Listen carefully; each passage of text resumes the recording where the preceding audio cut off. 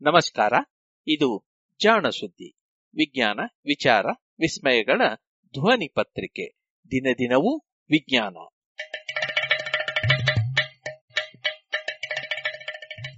ಸಂಪುಟ 3 ಸಂಚಿಕೆ 299, ಜುಲೈ 17, 2020. ಜಾಣ ನುಡಿ.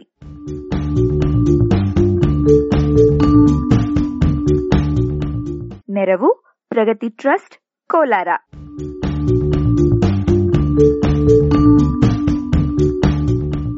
ರತ್ನದಂತಹ ಧಾತು.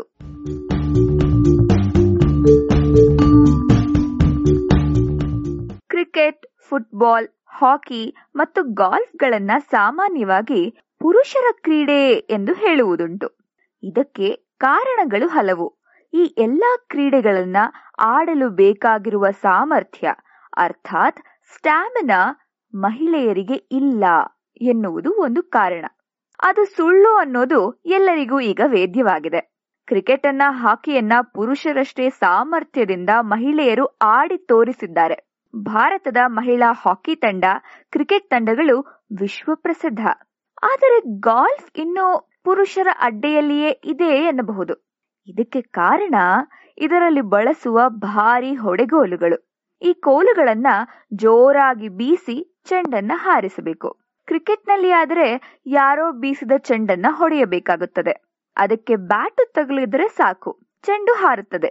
ಆದರೆ ಗಾಲ್ಫ್ನಲ್ಲಿ ಹೀಗಲ್ಲ. ನಿಂತ ಚೆಂಡನ್ನ 10 ಮೀಟರ್ ದೂರಕ್ಕೆ ಹಾರಿಸಬೇಕು. ಹೀಗಾಗಿ ಈ ಹೊಡೆಗೋಲುಗಳು ಬಲು ಭಾರವಾಗಿರುತ್ತವೆ. ಅದೇ ಕಾರಣದಿಂದ ಮಹಿಳೆಯರು ಈ ಆಟಕ್ಕೆ ಬರುತ್ತಿರಲಿಲ್ಲ ಎಂದರೂ ತಪ್ಪೇನಲ್ಲ. ಆದರೆ ಕಾಲ ಬದಲಾಗಿದೆ. ಮಹಿಳೆಯರು ಗಾಲ್ಫ್ ಆಡಲು ಬರುತ್ತಿದ್ದಾರೆ. ಕನ್ನಡತಿ ಅದಿತಿ ಅಶೋಕ್ ಈಗ ಯುರೋಪ್ನಲ್ಲಿ ಬಲು ಉನ್ನತ ದರ್ಜೆಯ ಆಟಗಾರ್ತಿ. ಇದಕ್ಕೆ ಕಾರಣ ಮಹಿಳೆಯರ ಧೈರ್ಯವಷ್ಟೇ ಅಲ್ಲ, ಹೊಡೆಗೋಲು ಕೂಡ ಬದಲಾಗಿದೆ.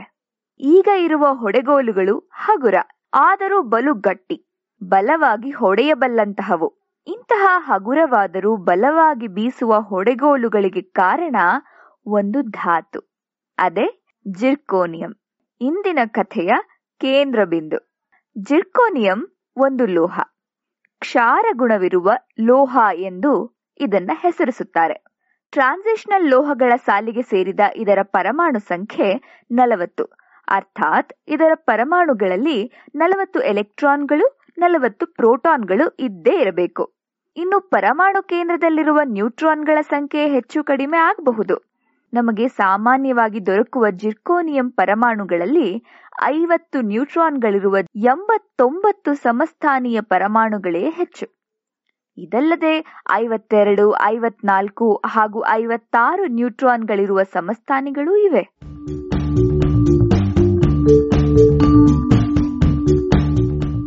ಜಿರ್ಕೋನಿಯಂ ನಮಗೆ ಪರಿಚಿತವಾಗಿದ್ದು ರತ್ನದ ರೂಪದಲ್ಲಿ ಎನ್ನಬಹುದು.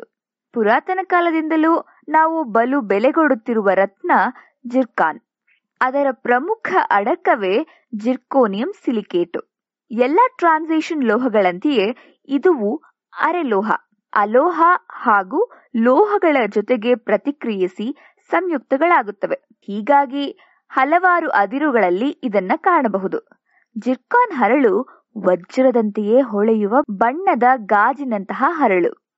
ಇದು ಮೂಲತಃ ಪರ್ಷಿಯಾದಲ್ಲಿ ಸುಪ್ರಸಿದ್ಧವಾಗಿತ್ತಂತೆ. ಅಲ್ಲಿ ಇದನ್ನ ಜಾರ್ಗೂನ್ ಎಂದು ಕರೆಯುತ್ತಿದ್ದರು. ಇದು ಯುರೋಪಿಯನ್ ಭಾಷೆಯಲ್ಲಿ ಜಿರ್ಕಾನ್ ಎಂದು ಪ್ರಸಿದ್ಧಿಯಾಯಿತು. ಕನ್ನಡದಲ್ಲಿಯೂ ಈ ಹರಳಿಗೆ ಸರ್ಕಾನು ಎಂದೇ ಹೆಸರು. ಜಿರ್ಕಾನಿನಲ್ಲಿ ಹೊಸದೊಂದು ಬಗೆಯ ಧಾತುವಿದೆ ಎನ್ನುವುದು ಗೊತ್ತಾಗಿದ್ದು 1789ರಲ್ಲಿ. ಆಗ ಜರ್ಮನಿಯ ಮಾರ್ಟಿನ್ ಕ್ಲಾಪ್ರೋತ್ ಎನ್ನುವ ರಾಸಾಯನ ವಿಜ್ಞಾನಿ ಈ ಹರಳಿನಿಂದ ಒಂದು ಮಣ್ಣಿನ ಪುಡಿಯನ್ನ ಪ್ರತ್ಯೇಕಿಸಿದ. ಲೋಹದ ಆಕ್ಸೈಡ್ಗಳನ್ನ ಆ ಕಾಲದಲ್ಲಿ ಮಣ್ಣು ಎಂದು ಕರೆಯಲಾಗುತ್ತಿತ್ತು. ಈ ಪುಡಿಯನ್ನ ನೀರಿನಲ್ಲಿ ಕರಗಿಸಿದರೆ ಅದು ಕ್ಷಾರ ವಸ್ತುವಾಗುತ್ತಿತ್ತು. ಹೀಗೆ ಮೊದಲ ಬಾರಿಗೆ ಜಿರ್ಕಾನ್ ಆಕ್ಸೈಡ್ ತಯಾರಾಯಿತು. ಸಾಮಾನ್ಯವಾಗಿ ಇಂತಹ ಆಕ್ಸೈಡ್ಗಳನ್ನ ಕಾರ್ಬನ್ನಿನ ಜೊತೆಗೆ ಸುಟ್ಟರೆ ಲೋಹ ಬೇರೆಯಾಗುತ್ತದೆ. ಆಕ್ಸಿಜನ್ ಕಾರ್ಬನ್ ಡೈಆಕ್ಸೈಡ್ಗಳಾಗಿ ಹೋಗುತ್ತದೆ. ಆದರೆ ಕ್ಲಾಪ್ರೋತ್ ಎಷ್ಟೇ ಪ್ರಯತ್ನಿಸಿದರೂ ಇದು ಬೇರೆಯಾಗಲಿಲ್ಲ. ಜಿರ್ಕಾನ್ ಆಕ್ಸೈಡ್ ಅದುವರೆಗೆ ಗೊತ್ತಿದ್ದ ಎಲ್ಲಾ ಲೋಹದ ಮಣ್ಣಿಗಿಂತಲೂ ಭಿನ್ನ ಎನ್ನುವುದು ಸ್ಪಷ್ಟವಾದರೂ ಇದು ಬೇರೆಯೇ ಧಾತು ಎಂದುವಾಗಲಿ ಈ ಧಾತುವಿನ ಮೂಲ ಗುಣಗಳನ್ನಾಗಲಿ ತಿಳಿಯುವುದು ಸಾಧ್ಯವಾಗಿರಲಿಲ್ಲ. ಇಂತಹ ಹಲವಾರು ಲೋಹದ ಮಣ್ಣನ್ನ ವಿದ್ಯುತ್ ವಿಭಜನೆಯ ಮೂಲಕ ಪ್ರತ್ಯೇಕಿಸಬಹುದು. ಹಂಫ್ರಿ ಡೇವಿ ಹಾಗೂ ಇನ್ನು ಹಲವರು ಈ ತಂತ್ರವನ್ನ ಉಪಯೋಗಿಸಿ 10 ಲೋಹಗಳನ್ನ ಪ್ರತ್ಯೇಕಿಸಿದ್ದು ಚರಿತ್ರೆ. ಇದೇ ತಂತ್ರವನ್ನ ಬಳಸಿ ಜಿರ್ಕಾನ್ ಮಣ್ಣಿನಿಂದಲೂ ಹೊಸ ವಸ್ತುವನ್ನ ತೆಗೆಯಬಹುದೋ ಎಂದು ಡೇವಿ ಪ್ರಯತ್ನಿಸಿದ್ದ. ಆತ 1808ರಲ್ಲಿ ಈ ಪ್ರಯೋಗಗಳನ್ನ ನಡೆಸಿದನಾದರೂ ಸಫಲನಾಗಲಿಲ್ಲ. ಕೊನೆಗೆ ಇದನ್ನ ಪ್ರತ್ಯೇಕಿಸಿದ್ದು ಸ್ವೀಡನ್ನಿನ ಸುಪ್ರಸಿದ್ಧ ರಸಾಯನ ವಿಜ್ಞಾನಿ ಜೋನ್ಸ್ ಬರ್ಜೀಲಿಯಸ್. ಆತನಿಗೂ ಚಿಟಿಕೆ ಕಪ್ಪು ಪುಡಿಯಷ್ಟೇ ಸಿಕ್ಕಿದ್ದು. ಇದಾಗಿದ್ದು 1824ರಲ್ಲಿ. ಆದರೆ ಶುದ್ಧ ಜಿರ್ಕೋನಿಯಂನ ಬಳಕೆ ನಿಲುಕುವಷ್ಟು ದೊಡ್ಡ ಪ್ರಮಾಣದಲ್ಲಿ ಸಿಕ್ಕಿದ್ದು 100 ವರ್ಷಗಳ ನಂತರ. 1924ರಲ್ಲಿ ಆಂಟಮ್ ಎಡ್ವರ್ಡ್ ಆರ್ಕೆಲ್ ಮತ್ತು ಜಾನ್ ಹೆನ್ರಿಕ್ ಡೆಬೀರ್ ಎನ್ನುವ ಇಬ್ಬರು ಡಚ್ಚರು ಮೆಗ್ನೀಷಿಯಂ ಜೊತೆಗೆ ಜಿರ್ಕೋನಿಯಂ ಟೆಟ್ರಾಕ್ಲೋರೈಡ್ ಅನ್ನ ಬೆರೆಸಿ ಬೇಯಿಸಿ ಬೃಹತ್ ಪ್ರಮಾಣದಲ್ಲಿ ಈ ಲೋಹವನ್ನ ಪಡೆದರು. ಇದೊಂದು ಬಿಳಿಯದಾದ ಗಟ್ಟಿ ಲೋಹ, ಸುಲಭವಾಗಿ ಕೆಡುವುದಿಲ್ಲ. ಕಬ್ಬಿಣವಾದರೆ ನೀರಿನ ಅಂಶ ತಾಕಿದರೆ ತುಕ್ಕು ಹಿಡಿಯುತ್ತದೆ. ಆದರೆ ಜಿರ್ಕಾನ್ ಹಾಗಲ್ಲ. ಈ ಎಲ್ಲಾ ರಾಸಾಯನಿಕ ಕ್ರಿಯೆಗಳನ್ನು ಅದು ಸುಲಭವಾಗಿ ತಾಳಿಕೊಳ್ಳಬಲ್ಲದು. ಆದರೆ ನೀರಿಗೆ ಒಡ್ಡಿದರೆ ಸೋಡಿಯಂ ಪೊಟ್ಯಾಷಿಯಂನಂತೆಯೇ ಸಿಡಿಯಬಲ್ಲದು. ಜಿರ್ಕೋನಿಯಂ ಲೋಹದ ಮೇಲೆ ಅಲ್ಯೂಮಿನಿಯಂ, ಕಬ್ಬಿಣದ ಮೇಲೆ ತುಕ್ಕು ಅಥವಾ ಆಕ್ಸೈಡ್ ಲೇಪನವಾಗುವಂತೆಯೇ ಜಿರ್ಕೋನಿಯಂ ಆಕ್ಸೈಡ್ ಲೇಪನ ರೂಪುಗೊಳ್ಳುತ್ತದೆ. ಇದು ಬಲು ಕಠಿಣವಾದ ಪದರ. ಹೀಗಾಗಿ ಒಳಗಿರುವ ಲೋಹಕ್ಕೆ ಒಂದಿಷ್ಟು ಬಾಧೆ ಬರದಂತೆ ಈ ಲೇಪ ಕಾಪಾಡುತ್ತದೆ. ಆದ್ದರಿಂದಲೇ ಜಿರ್ಕೋನಿಯಂ ರಾಸಾಯನಿಕವಾಗಿ ಬಲು ದೃಢ ಲೋಹ ಎಂದು ಖ್ಯಾತಿ ಪಡೆದಿದೆ.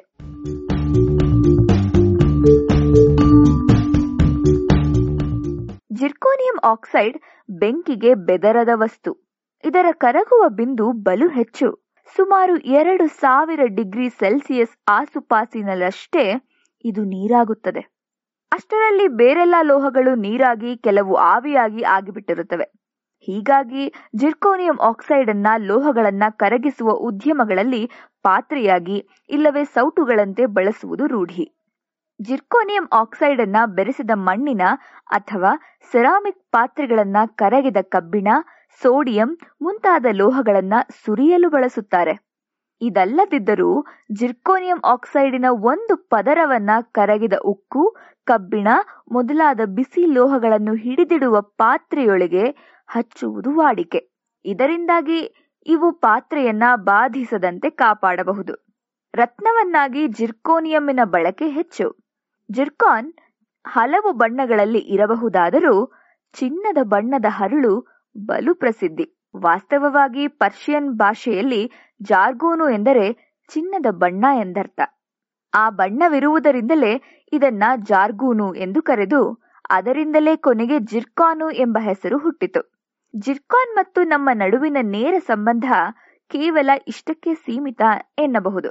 ಜಿರ್ಕಾನಿನ ಮತ್ತೊಂದು ಬಳಕೆ ಪರಮಾಣು ವಿದ್ಯುತ್ ಸ್ಥಾವರಗಳಲ್ಲಿ ಆಗುತ್ತದೆ. ಅಲ್ಲಿ ಇವನ್ನ ಪರಮಾಣು ಇಂಧನಕ್ಕೆ ಹೊದಿಕೆಯಾಗಿ ಬಳಸುತ್ತಾರೆ. ಪರಮಾಣು ವಿದ್ಯುತ್ ಸ್ಥಾವರಗಳಲ್ಲಿ ಯುರೇನಿಯಂ ಅನ್ನ ಬಳಸುತ್ತಾರಷ್ಟೇ. ಇದು ಬಲು ವಿಕಿರಣಶೀಲ ಧಾತು. ಅದರಿಂದ ವಿಕಿರಣ ಹಾಗೂ ನ್ಯೂಟ್ರಾನ್ಗಳು ಹೊರಗೆ ಚಿಮ್ಮುತ್ತಿರುತ್ತವೆ.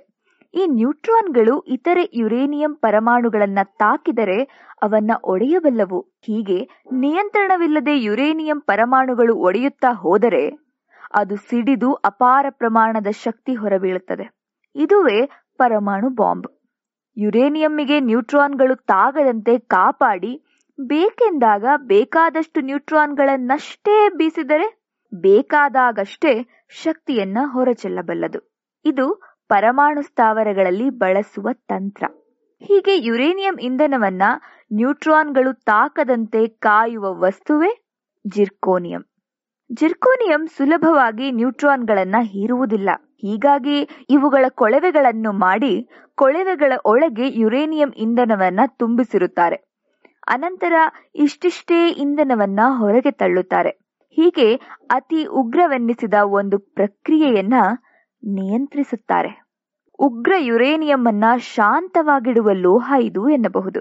ಪ್ರಪಂಚದಲ್ಲಿ ತಯಾರಾಗುವ ಜಿರ್ಕೋನಿಯಂನ 90% ಈ ಬಗೆಯ ಪರಮಾಣು ಸ್ಥಾವರಗಳಲ್ಲಿ ಬಳಕೆಯಾಗುತ್ತದೆ. ಹೀಗಾಗಿ ಇದರ ಪ್ರಾಮುಖ್ಯತೆಯೂ ಹೆಚ್ಚಾಗಿದೆ. ಗಾಲ್ಫ್ ಹೊಡೆಗೋಲುಗಳ ತಲೆ ಗಟ್ಟಿಯಾಗಿರಬೇಕು, ಆದರೆ ಹಗುರವೂ ಆಗಿರಬೇಕು. ಇದಕ್ಕಾಗಿ 2 ಪಟ್ಟು ಜಿರ್ಕೋನಿಯಂ ಜೊತೆಗೆ ತಾಮ್ರ, ಕಬ್ಬಿಣವನ್ನ ಸೇರಿಸಿ ಮಿಶ್ರಲೋಹವೊಂದನ್ನ ತಯಾರಿಸುತ್ತಾರೆ.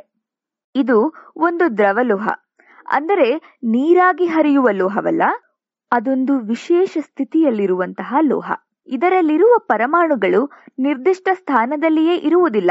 ಏಟು ಬಿದ್ದಾಗ ಇವು ಜಾಗ ಕದಲಿಸಿ ಹೊಸ ಜಾಗವನ್ನ ಆಕ್ರಮಿಸಿಕೊಳ್ಳುತ್ತವೆ. ಥೇಟ್ ನೀರು ಹೇಗೆ ಬೇರೆ ಬೇರೆ ಆಕಾರದ ಪಾತ್ರೆಗಳೊಳಗೆ ಸರಾಗವಾಗಿ ಹೊಂದಿಕೊಳ್ಳುತ್ತದೆಯೋ ಹಾಗೆ ಈ ಅಣುಗಳು ಹೊಂದಿಕೊಂಡು ಕೂರುತ್ತವೆ. ಇದರ ಫಲವಾಗಿ ಇದರಿಂದ ಹೊಡೆದರೆ ಶಕ್ತಿ ಎಲ್ಲವೂ ಚೆಂಡಿಗೆ ದಾಟುತ್ತದೆಯೇ ಹೊರತು ಹೊಡೆಗೋಲನ್ನು ಹಿಂದೂಡಲು ವ್ಯಯವಾಗುವುದಿಲ್ಲ. ಹೀಗೆ ಅತಿ ಕಡಿಮೆ ಬಲದಿಂದ ಹೆಚ್ಚು ದೂರ ಚೆಂಡನ್ನ ಹೊಡೆಯಬಹುದು. ಲಿಕ್ವಿಡ್ ಮೆಟಲ್ ಅಥವಾ ದ್ರವಲೋಹ ಎನ್ನುವುದು ಇಂತಹ ವಿಶೇಷ ಜೋಡಣೆಯ ಅಣುಗಳಿರುವ ಸ್ಥಿತಿಗೆ. ಜಿರ್ಕೋನಿಯಂ ಮಿಶ್ರಲೋಹ ಅಂತಹುದೊಂದು ಸ್ಥಿತಿಯಲ್ಲಿ ಇರಬಲ್ಲದು. ಹೀಗಾಗಿ ಇದನ್ನ ಗಾಲ್ಫ್ ಹೊಡೆಗೋಲು ಅಥವಾ ಇತರೆ ಹಗುರವಾದ ಆದರೆ ಬಲವಾಗಿ ದೂಡಬಲ್ಲ ವಸ್ತುಗಳಲ್ಲಿ ಬಳಸುತ್ತಾರೆ. ಬಳಕೆ ಬಹಳ ಕಡಿಮೆ, ಆದರೆ ಕೀರ್ತಿ ಹಿರಿದು ಎನ್ನೋಣವೇ. ಹರಳು, ಹೊಡೆಗೋಲು ಹಾಗೂ ವಿಕಿರಣ ಧಾತುಗಳಿಗೆ ಹೊದಿಕೆಯಾಗಿ ಎಷ್ಟೇ ಬಳಕೆಯಾದರೂ ಜಿರ್ಕೋನಿಯಂನ ಪ್ರಭಾವ ಮಾತ್ರ ಬಲು ಹಿರಿದು.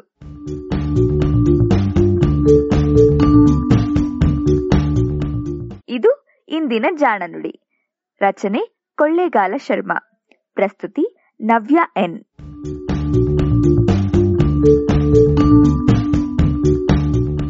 ನೆರವು ಪ್ರಗತಿ ಟ್ರಸ್ಟ್, ಕೋಲಾರ.